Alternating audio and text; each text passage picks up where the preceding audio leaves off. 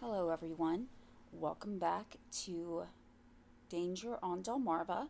My name is Rhonda Franny Jefferson, and I'll be your host as we take this journey through Delmarva and discuss any tragedies, whether they be crime or any man made or natural disaster that has occurred on Delmarva, which includes all of Delaware, Maryland to the east of the Chesapeake Bay Bridge, and Virginia to the north of the Chesapeake Bay Bridge Tunnel.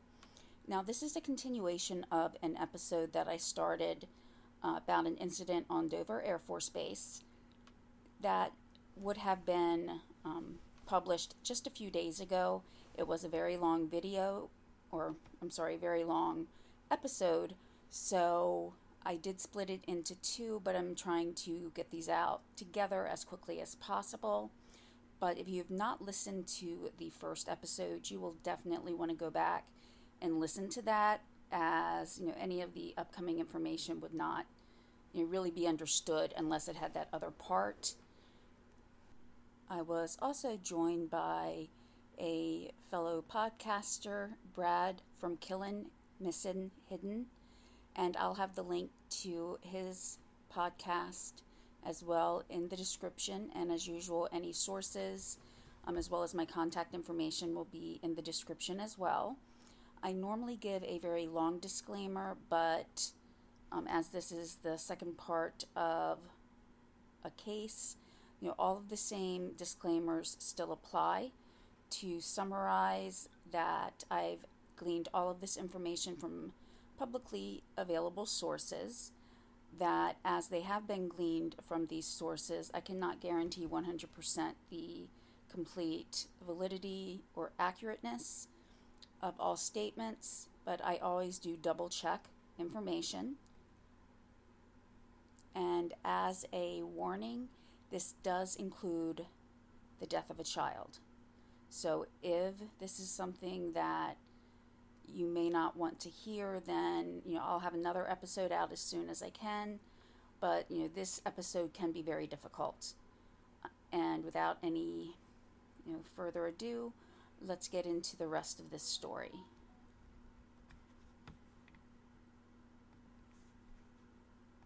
To our listeners, I had actually shown Brad some of this information previously, but actually over the last couple of days, there was a case that I was looking at, and I've come to see, because it's not actually something Brad and I discussed before, so I hope you don't mind, Brad. But sometimes it seems like if a child dies by child abuse, it seems sometimes the sentences aren't as severe. It's called, like this one is a criminally negligent homicide, or this one, the murder by abuse or neglect by recklessly causing the death of a child. That was a minimum of 10 years. So it's almost like if it was an older child or an adult, that same thing might have held, like second degree murder or manslaughter, that might have held a longer prison term. I know it all varies by state, but I've seen some child abuse cases that ended up in death that they seem to have gotten very light in sentences unless they went to, say, extreme measures afterwards to cover up the fact. So do you have any ideas about that? Have you seen that too, with the different charges? It's not just murder, first or second degree. Yeah, I mean, every case is different. Every case is unique, and so it's hard to make blanket statements. But to the standpoint that somebody's charged with murder and the jury finds them guilty of criminally negligent homicide, what the jury is essentially saying is, we believe that they are responsible for the death of the child, but it was not an intentional act that caused the death. That they did something kind of reckless, kind of foolish, that caused the child to suffer these injuries. And that's a very important distinction under our criminal laws, because obviously we've traditionally taken the approach, throughout American history, going back into English law history, someone intentionally murdering someone is a significant offense, whereas someone, if in Alabama at least, if you are in a car accident and you kill someone, you're automatically charged with criminally negligent homicide. And it's not until they go through the investigation and all that they determine, if it was the other person's fault, then the charges will get kicked out and all that. But if they can't determine clearly that it was not your fault, you actually have to go to trial on that Wow. charge. Because you are, they take the approach of you did something to cause this accident. You did not mean to kill this person, but it resulted in their death. And obviously that's hugely different than hiring a hitman or waiting in Plotting. somebody's closet and jumping them.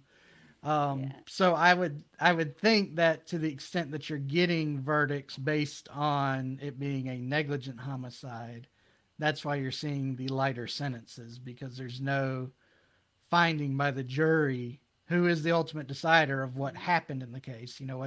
What they say the facts are, that's legally what the facts are.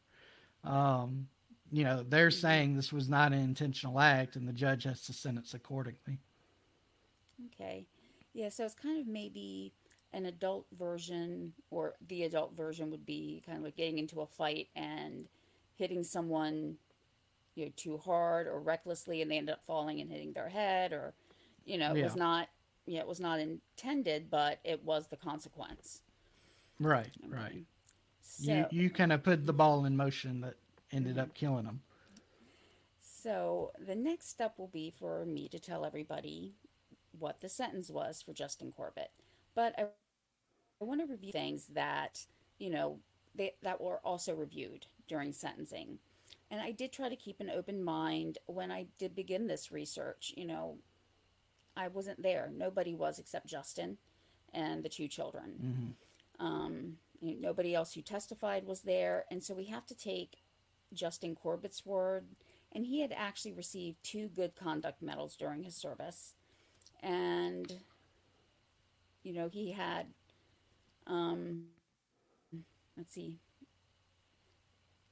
So I'm a parent too. And, looking at this, another thought would be that Corbett may have known CPR. That was another thing.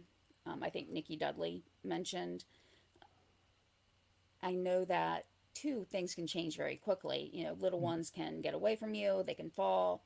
Um, and, I want the answer to things. I know I'm kind of giving a lot of thoughts at one time, but, all of these things were going through my mind when, okay, I'm trying to figure out, if I were the judge, what would I give to him as a sentence? And, I think as adults or as parents, not even parent who has a loved one, what would we want done? We want someone, to pay the appropriate um, sentence. So, I tried to go into any research impartially, thinking of all these different things. And, even though there were a lot of things on the news, like actual television news, there weren't as many articles as I would have expected. And Mm-hmm. yeah, as a juror, I don't know how I would have felt about this case. Um, and I'm sorry, I'm going in a few different directions right now. But my biggest hurdle was really the fact that the Corbetts only watched EJ occasionally, and he spent most of his godmother. There was no definitive proof that the injuries were done exactly while he was there at the Corbetts. So Mm-hmm. that's why some of the testimony, about, oh, he was happy and healthy the day before, there was still that inkling, okay, but that was the day before. And I did Mm-hmm. read in an article with an interview um, with Nicole that did shed some light on a few things. And that caused me to start leaning more one way than the other. Nicole Dudley said that Corbett's changed his story. At different times, he said he didn't see what happened. Then other times that his son had pushed him. And frankly, if my son, even though he was had pushed someone that led to a death, I probably would have wanted to try to protect him. Not even, they're not Sure. going to prosecute a 2-year-old, but at the same time, Right. yeah, he would live with that for the rest of his life. Like there would always be kind of this knowledge, if he ever heard about that. So you want to try to protect them. Then there was EJ had fallen from the landing all the way down the stairs to he fell backwards. So there really wasn't this consistent story. So that, though, was not entirely indicative of guilt. Like I said, if his son had pushed EJ, that's his instinct to protect. And saying that he fell from the landing and he fell backwards, that doesn't really cancel each other out. He could have fallen backwards from the landing. So, Hmm. but what I just mentioned a few moments ago about the CPR, Corbett said that he did not perform CPR because he didn't know how to do it. But Hmm. there were notations in some of these statements about this particular topic. But even without notations about anyone who was on the base or an airman, they had to know how to do CPR. So before I even got to that, I was questioning it. My mother worked in a hospital cafeteria for years.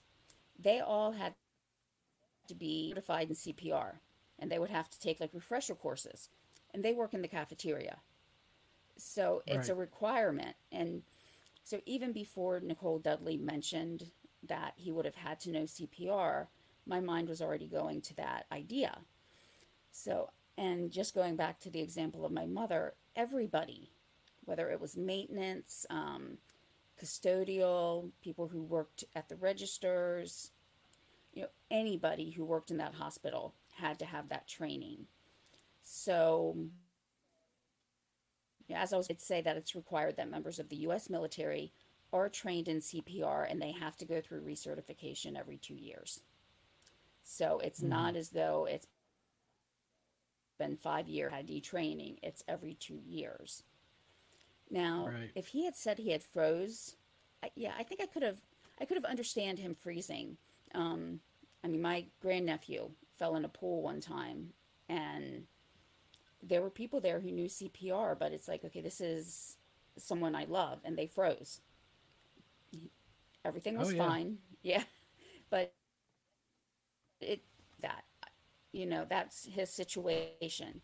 But it really did make me wonder, why didn't he at least try to do something? Hmm. Um, I guess you could probably feel shock, going into shock, but the changing story is really got to me. So, another thing it made me think of is, do you know that if there's any requirement that if someone knows how to do a life saving technique like CPR and they don't attempt it, can they be charged with anything, or does that vary by state, do you think? I'm so glad you asked that question because I get to tell the story of mine from law school. I had a torts professor who had the greatest example explaining this concept. Under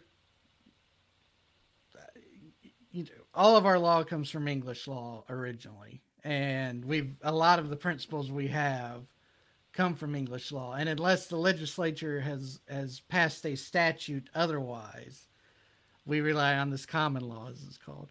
And so the common law on this issue has always held that you have no duty to aid.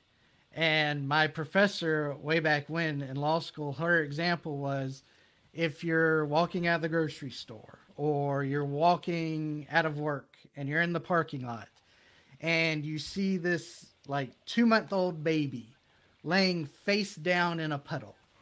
And literally, to save its life, all you had to do was just kick it on its back with your toe. You have no obligation under the law to kick the baby. So, and on top of that, a lot of states have passed laws that make it like I know in Alabama, obviously, if you undertake a duty to try to provide care, you can't be charged with anything if it goes wrong. A good Samaritan law, But I think. you're still not obligated to perform the care. And so I've always loved the kick the baby story because you can't put together a more vile situation where you'd want to charge somebody. But Yeah. there's just no duty to do that. We don't require people to, they could be, and I think what it comes down to is the public policy idea of, what if you're driving down the road and you see an accident? Are you obligated to stop? Is the person behind you obligated to stop? Is the person in front of you obligated to stop?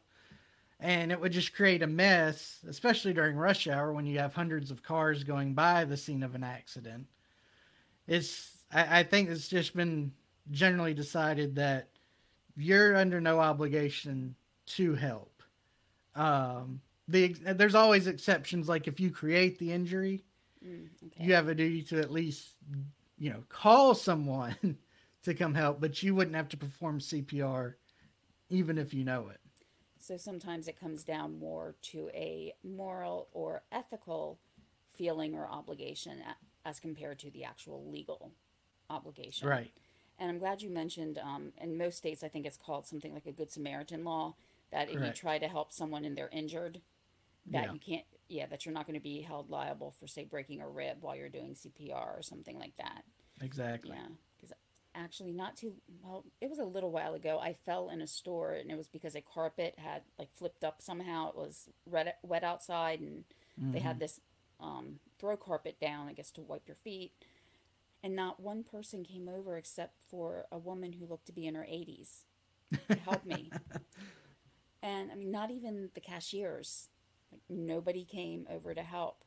And afterwards, I was like, oh, I kind of wonder if it's because they thought if I, like, say, if I couldn't get up and I fell again, Yeah. if Yeah. somebody would hold them liable. And it's Right. kind of sad, too, that it's gotten to that point you have to have laws to say, okay, if you try to help someone, you won't get in trouble for trying to help them. Right. Yeah. No, I agree. Yeah.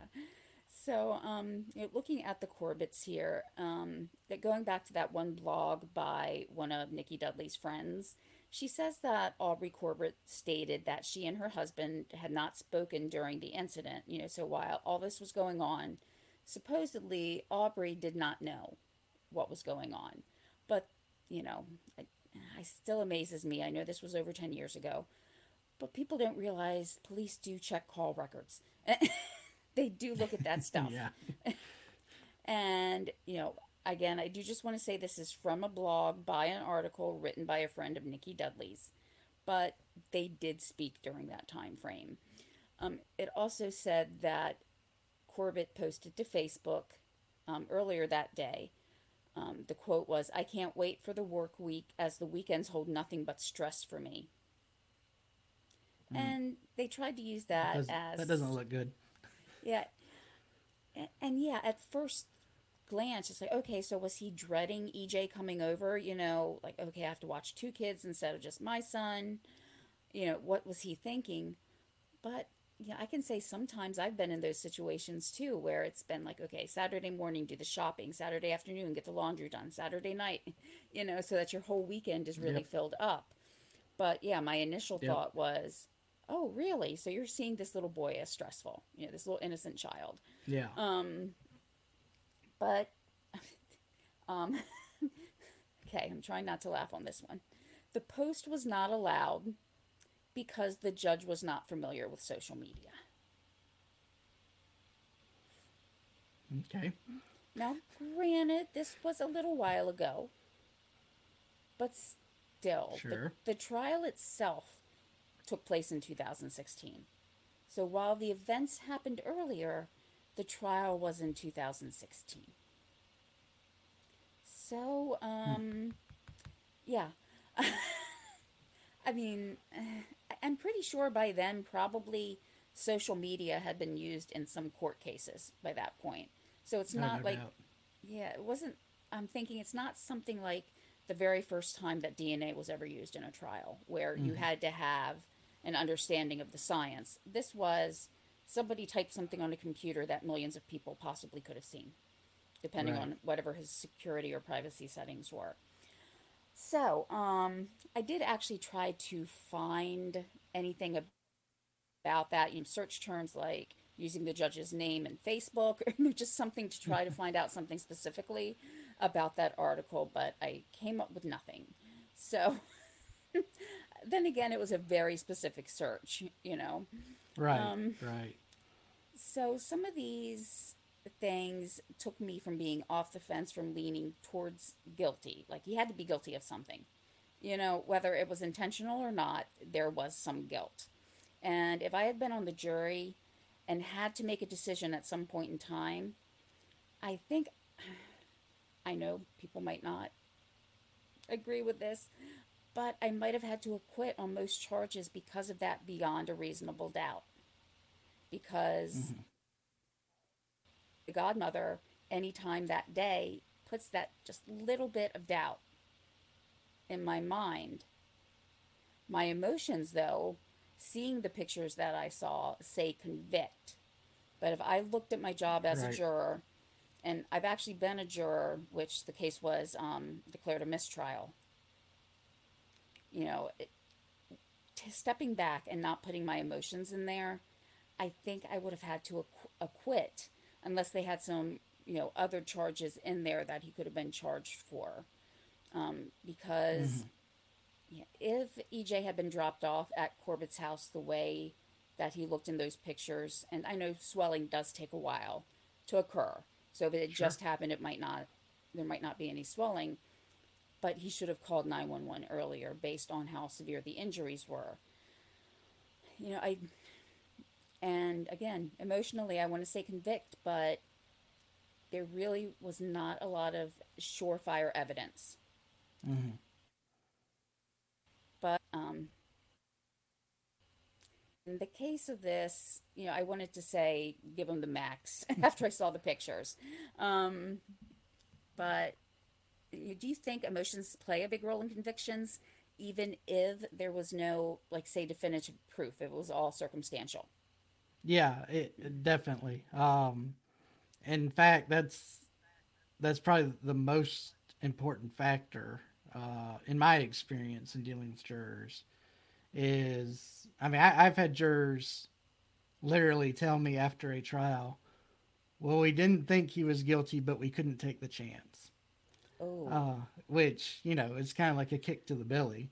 oh, Um, that's, mm, and it's because it's that particular case was sexual abuse on a child. mm-hmm, And so, on one hand, I understand that reaction.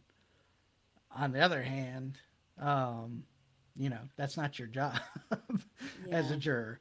So yeah, no, emotions are, in my experience, are probably as important as the actual facts, and you have to manage that a lot when you're in a trial. yeah. I know in the case that I was actually an alternate juror, but I was there during the parts of the case that were presented. Sure. The last person picked, and I'm like sitting there, got my purse in my hand, like, okay, we're going, and they call my name. But after the mistrial was declared, I had lunch with a couple of the other jurors, and we all said we would have found him guilty, Hmm. even though they had barely presented any evidence because there was that Hmm. emotion. And I was very young then. I was like 19 or 20, so I was really, really Sure. young. Um, but now I probably would look back and say, okay, I see why a mistrial was, um, was called. Information was brought up that was not the prosecutor knew they did not have evidence for, and she still brought it up. Hmm. So Yeah. it was kind of prejudicial. Yeah. So I understand that and look on it 20 some years later. Okay, I realize that's not how our justice system should work. Right. But looking at this case, it's like this child died. He's not going to ever get to know any of the joys of learning how to ride a bike without training wheels, without all those little things that everybody takes for granted. Hmm. So going back to thinking about Justin Corbett, if he had injuries beforehand, I do think he should have called 911 because those injuries were severe enough. They would have been Right. apparent. But do I Right. think Justin Corbin woke when he woke up that morning? Did he say, "I'm going to get so mad I'm going to beat a child"? No, I don't think anybody would ever think that. And if Right. everybody, we looked at everybody's social media, and had some of those little things we you say just to vent, whether it's Facebook, Twitter, anything, then we would all be in a lot of trouble, Yeah. probably. Oh yeah. Um, Absolutely. yeah. So And so that's if why you a lot just of snap. social media isn't used Mm, in cases because you're not it would fall under the hearsay rule in that it's an out of court statement being offered to prove a fact. okay. There's also concerns about how authentic the statement is. Was it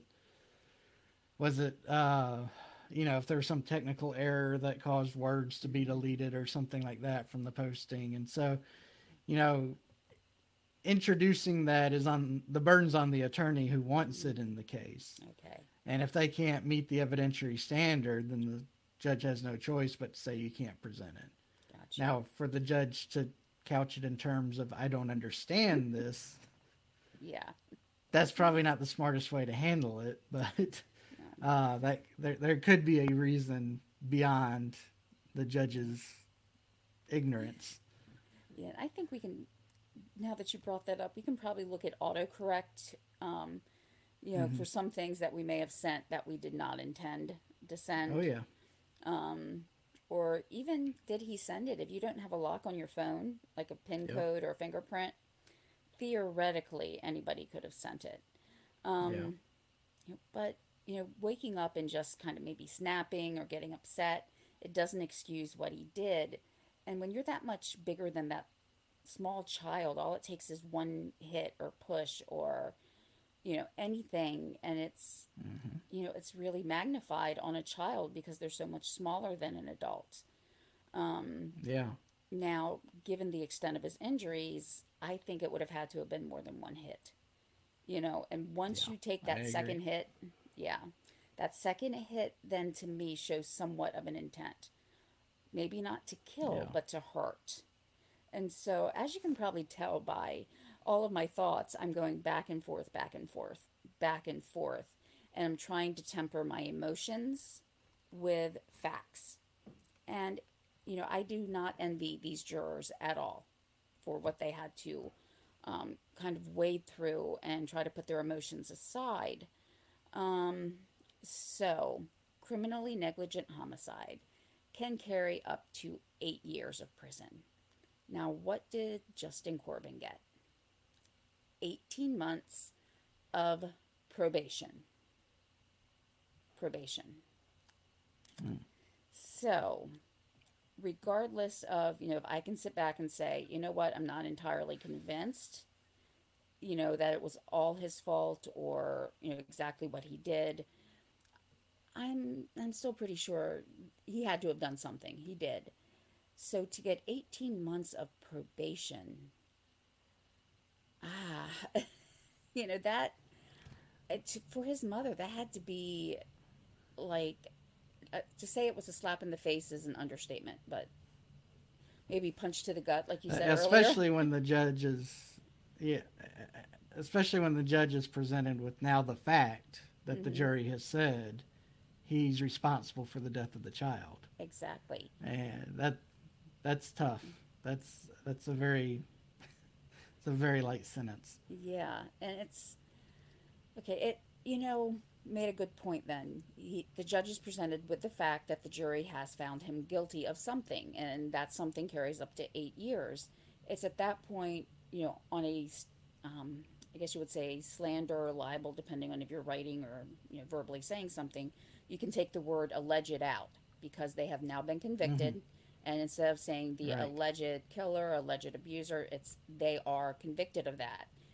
So you can take that word Right. out. It is now fact, but he got 18 months of probation. And yeah, I almost wonder if the jury, once they heard that, if they had to sit back and say, wow, 18 months. Um, I don't know what was going through everyone's mind. Maybe it was that small piece of doubt of whether or not he showed up Mm-hmm. there with some injuries. Um, it's a child isn't when a child is in your care, it's your responsibility. So whether or not you intended to hurt him or not, something happened, and then it seems like he didn't do all he could to try to save that child. Um, Mm-hmm.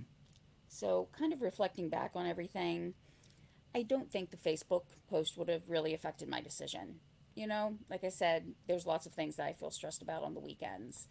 Um, Oh yeah. yeah. So that didn't mean that much to me as far as his guilt, but to see probation, and just the child had such severe injuries. And there was enough testimony Yeah. to indicate that, yeah, that these injuries were not an accident. So really, he just had some time served, and that was it. Now, something I did find interesting is part of his probation was he could not be around children, including his own, which Mm-hmm. frankly is understandable. If you're convicted of anything involving abuse with a child, yeah, why let them near another child, even if it's their own? But, Right. what about things too, like daily life, going to a park or a family event, like say your grandmother's birthday party, and your nieces and nephews will be there, or something like that. Mm-hmm. Do they have to get like an approval, do you know, or can it vary by state? My experience with that is traditionally it's enforced based on your residency. So Okay. if you're living with a child, that would be a violation of your probation. Okay. Um, but you can also do it in other ways. For example, I had a client one time who was a registered sex offender, Mm. and one of his favorite activities was to go to the park and sit and watch the kids, and he got Oh. arrested for that. Well, Mm. okay, he's intentionally putting Yeah. himself in the position to be around children. So, your example of going to a birthday party where you know there's going to be children present, that would probably be considered a violation of the probation. In my experience, when a judge lays down a condition of probation, unless he specifically or she specifically states otherwise, it's not something that's waivable. And Okay. so, if the judge's order says you cannot be around children, there's not going to be an exception to that. I mean, you can go to the grocery store and do your shopping and walk by children, but Okay. you just can't put yourself in a position where you will be around children Okay. and not violate that order. Okay. Yeah, it's just that was a very interesting condition, but as the mother of those children, I mean, with Aubrey, his wife, I mean, I would never want to leave my child alone with him again, even though it is Oh, their certainly. father. Um, so the final decision ultimately was up to the judge as far as sentencing.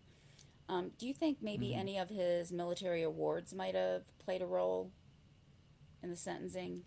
So, yeah, generally what happens, is sentencing occurs down the road. It's not an Mm. immediate thing. And the delay is caused from they have probation officers do a pre-sentence investigation wherein they gather up kind of a mini biography of the person.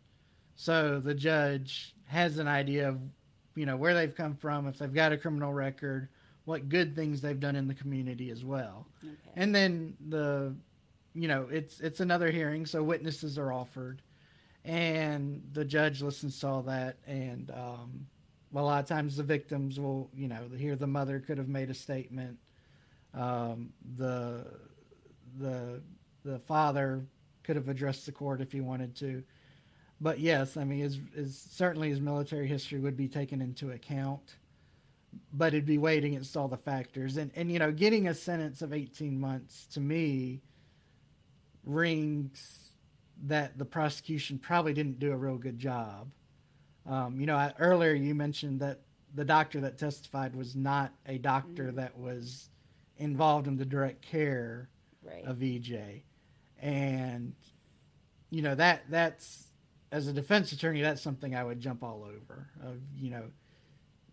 You've got the death of a child and you can't even bring in the doctor that saw the child. You're just going to find the one with the easiest schedule. How many other shortcuts have you taken in this investigation when you won't even take the time to bring in somebody who witnessed EJ's injuries?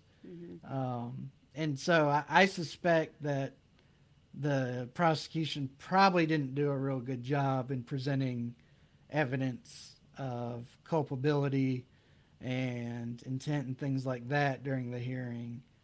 And the defense, may have had an easier battlefield to fight on than you would think. Yeah, and bringing up that doctor, I can see maybe bringing her in as an impartial observer afterwards, but have one of the doctors, like the one who did tell Nikki Dudley, this is not an accident. It doesn't look like an accident to us. Who had to break the news to her that he was brain dead. They were actively involved at that time. And just like with the pathologist afterwards and the abuse experts, they're kind of taking a step back and looking at it. So if the doctor had been presented in that manner, okay, but then have a doctor who actually looked at EJ in person and could see those things that you just can't describe. Yeah. Yeah. So, this was, like I said, on the news, it was a pretty big case as far as, watching it on, the TV, those types of things, but not as much in terms of articles. That actually did surprise me a lot when trying to research it. I'm trying to think of things that I remember seeing on TV. I think it was hard, too, to accept that a service member when, we in Delaware, we were proud of we see the role that it's served through the previous wars, that it's serving currently. And I think as a state, it was hard to handle that a service member, even though they weren't from the state, they represented that Air Force base, and they took the most innocent of lives that are out there, a small child, and the small child of someone who was serving overseas. Right. And I think that's kind of why it was on the news every night. It was just really hard to see someone that we respect, military, than having them put in this case. But like I said, bad apples. But then again, I say that, then I step back and say, is he a completely bad apple, or is it just that 1 5-minute time period, or however long it took out of his whole life? But that's the thing, all it takes is a minute. Yeah, and I mean, we've all been in situations where we've done something stupid and immediately regretted it. Fortunately, we haven't all been in the situation where we've killed a child. I mean, just from what you've described and laid out, the injuries are really concerning. Because that's, to me, as a layperson, I don't believe you get that level of injuries from falling downstairs. And that makes me think there had to be more going on than what we're being told. Yeah. So I don't know. I mean, if for at least Alabama, I'm considered pretty liberal and a bleeding heart and all that because I worked in criminal defense.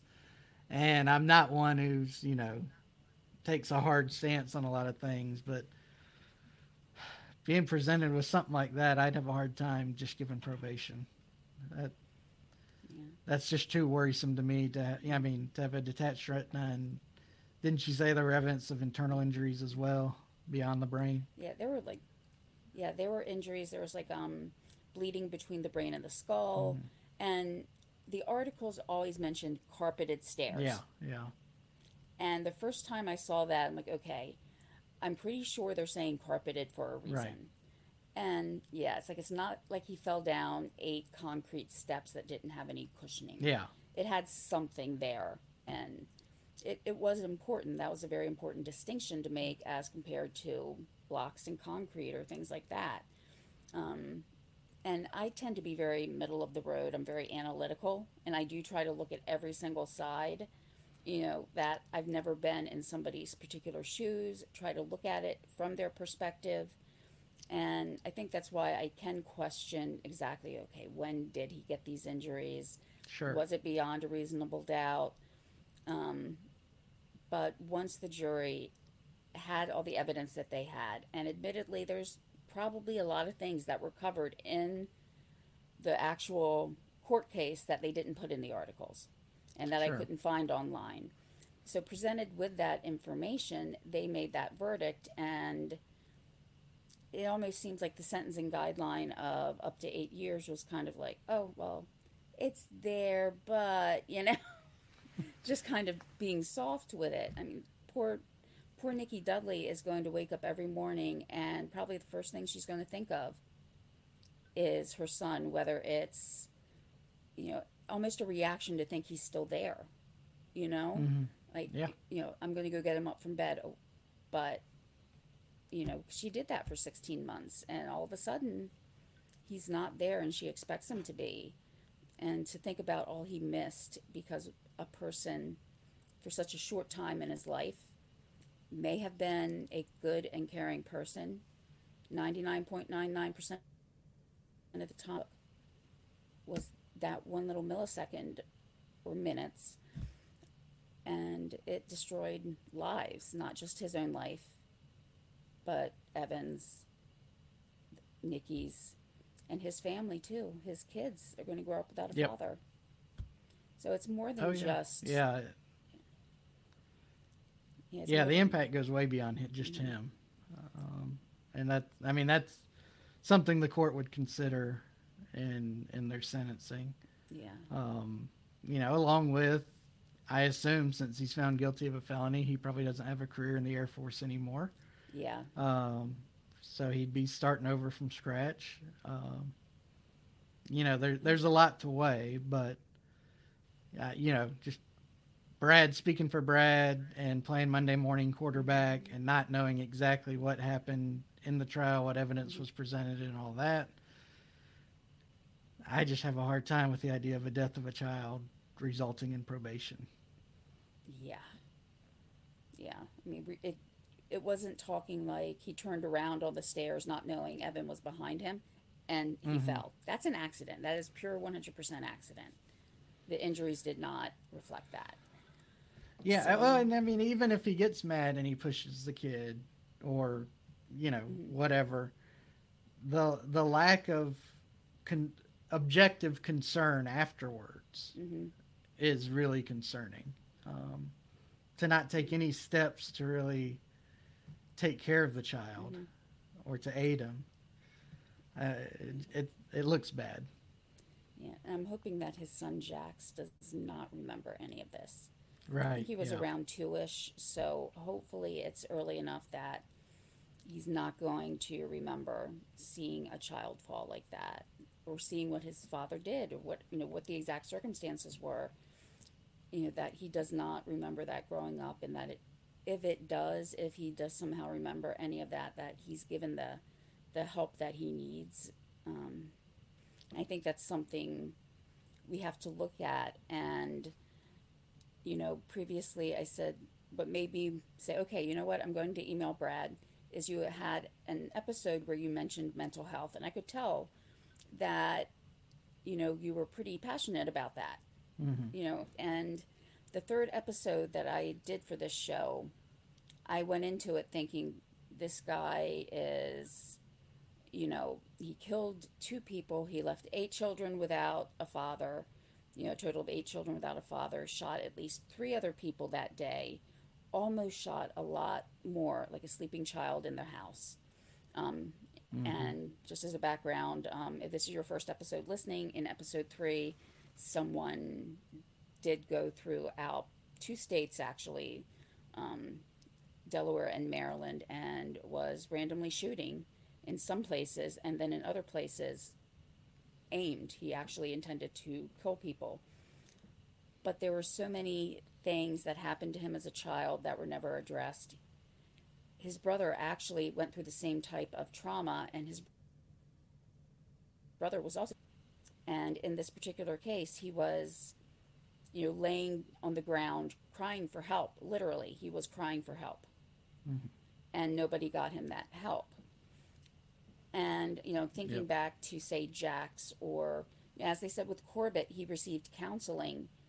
Anytime there's a trauma like that, there has to be an openness or an understanding that counseling may be needed, to not be ashamed to say that you need counseling, and for people to recognize that, and not just the parents, but the schools, counselors, things like that, to try to make sure anybody who goes through any type of trauma like this has the help that they need.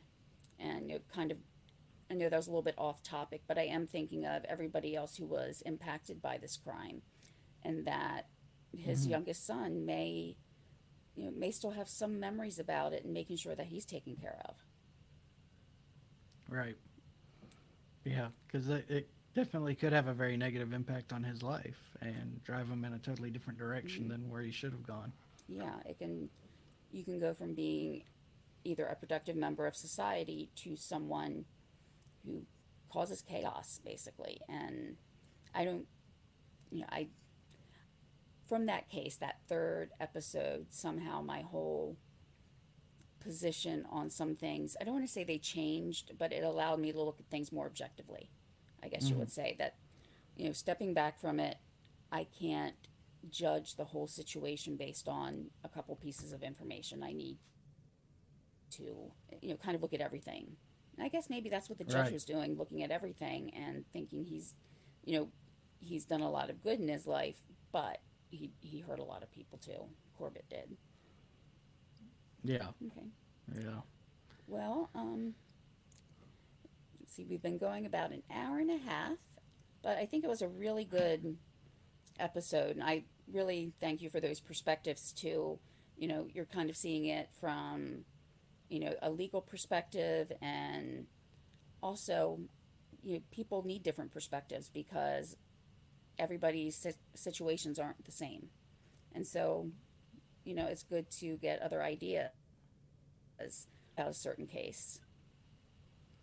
Yeah, absolutely. And it's I mean, that's part of why I got into podcasting is um, getting frustrated listening to podcasts where they start talking about the law and have no idea what they're talking about. So I'm Yeah. glad I was able to come on and maybe offer some useful perspective today. Oh, yeah. I mean, even after reading through a lot of research, there are still things that I know I probably missed, or things that I just had never heard of before or didn't think about because I'd Sure. never come across it. So, I'll also leave a link to your podcast in my description if anyone wants to go over and listen. Like I said, I've binged them a few times. Like take a few episodes and I'll listen. And like I said, you did sound sincere, and that's what really grabbed me. You know, and Well, thank you. And I am, just because it's frustrating to see people who are not bad sorts, who are just suffering from a medical condition mm-hmm, and they're not getting any help. mm-hmm, And because of that, they, as I said multiple times during my career, the color in their sky is not the same as ours. And so they make odd decisions that end up getting them arrested. And really, particularly in Alabama, we don't fund any mental health resources in any meaningful way. oh man, And we leave the burden on the criminal justice system to take these people that are problematic and lock them in a cage, which, expends taxpayer resources and takes up space that we could put, child traffickers or mm-hmm, drug traffickers, people of that ilk that we would want to have locked up, instead of this guy that's just sick. yeah, and not only the resources of the money that it takes to house the person in jail, but also what that person could have given back to society. Exactly. Like they may have become a counselor Yep. themselves, or whatever they wanted to do, but now they're not giving back to society either. So it's like this double whammy. It's not just losing resources by taxpayer funding, it's also what this person could have done and now they're not doing. Yeah, that's an excellent point. And so, that's what, as the podcast has evolved, I started out with more like, okay, well, this interests me to, by episode 3, I'm like, okay, there's a lot here that, I think unless you start to research, you don't realize just how much, really goes on behind the scenes. We just hear this person did this crime, but then there's so much in between. And hopefully that will help the rest of us spot things, be able to help others. I know we don't live in a perfect world. Trust me, yeah, we do not live in a perfect world or a perfect society. But I think the more people who are willing to step in, maybe recognize or educate themselves about certain things, the better society will be overall, the healthier society will be. Yeah, So, and I mean, you bring up a good point because we have to remember the media is only going to present the juicy bits. mm-hmm, Nobody wants to listen to a doctor testify for 4 hours and summarize that. We want to exactly. hear about how was he killed, what weapon did he use, or how did he cover it up, and so that Mm-hmm, skews our view a lot of times mm-hmm, into as to how the criminal justice system actually works, and it causes judges to get lots of hate mail and um, things like that. When in reality, there's so much more that goes on, and until you really sit down and try to go through a case, mm-hmm, you see that how it's presented in the media versus how it's presented at trial are two different things. mm-hmm, And you'll have a lot of media reports about things that occurred that never get shown to the jury for one reason or another. mm-hmm. And so it's I always caution people not to rush to judgment in a case, even when what you're seeing seems like it's open and shut. you know the ugly way I put it is a trial is not about getting to the truth. The trial is about presenting the best evidence you can. And we hope that through the adversarial process we get to the truth, Mm-hmm. but in reality it's a little bit of a game, and it comes down to the quality of the people involved and what they can do to find ways to present information or to keep certain information out. And it's just a lot more complex than people seem to think. I think it's years of growing up on with Matlock, where Yeah. 2 weeks later, like I said, they're in court, and it's like, no, no, no, no, no. No, Oh, no, no. I would tell my client's family that you're looking at 2 years before you'll see the inside of a courtroom. Uh-oh.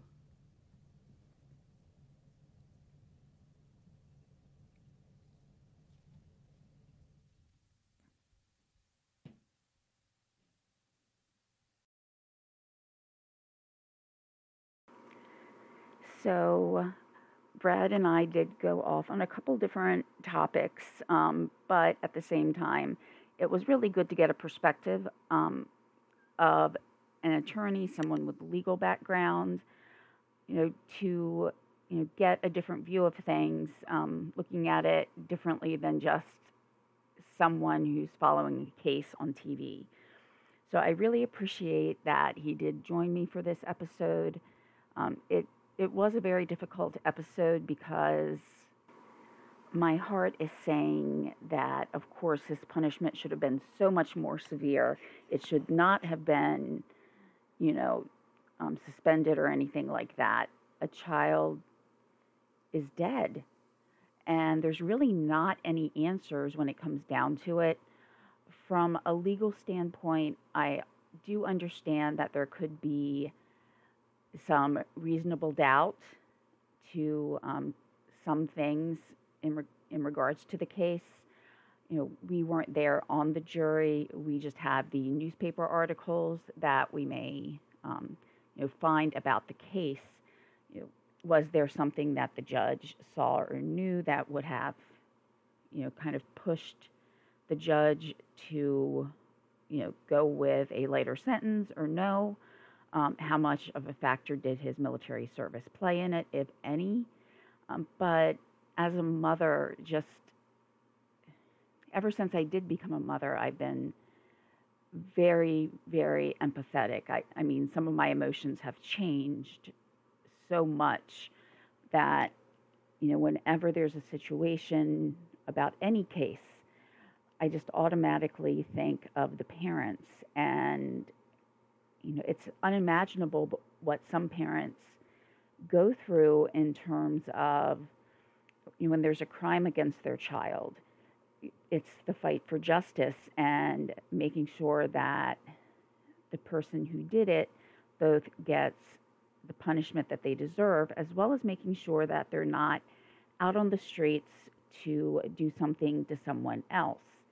That has to be tempered, though, with facts and some of the actual presentation in this case, as far as the doctor who actually did not treat him giving testimony, and the way it was presented, they may have been able to get someone who actually treated him as well, and then had the other doctor come on and say that she was looking at it from a third party perspective, just looking at facts, because she wasn't there when he was being treated. And I can only imagine that the doctors and nurses, any medical staff that was in there when he was brought in, even though people try to stay detached as much as they can when they're treating someone, afterwards, they have to probably take a step back and say, oh my God, that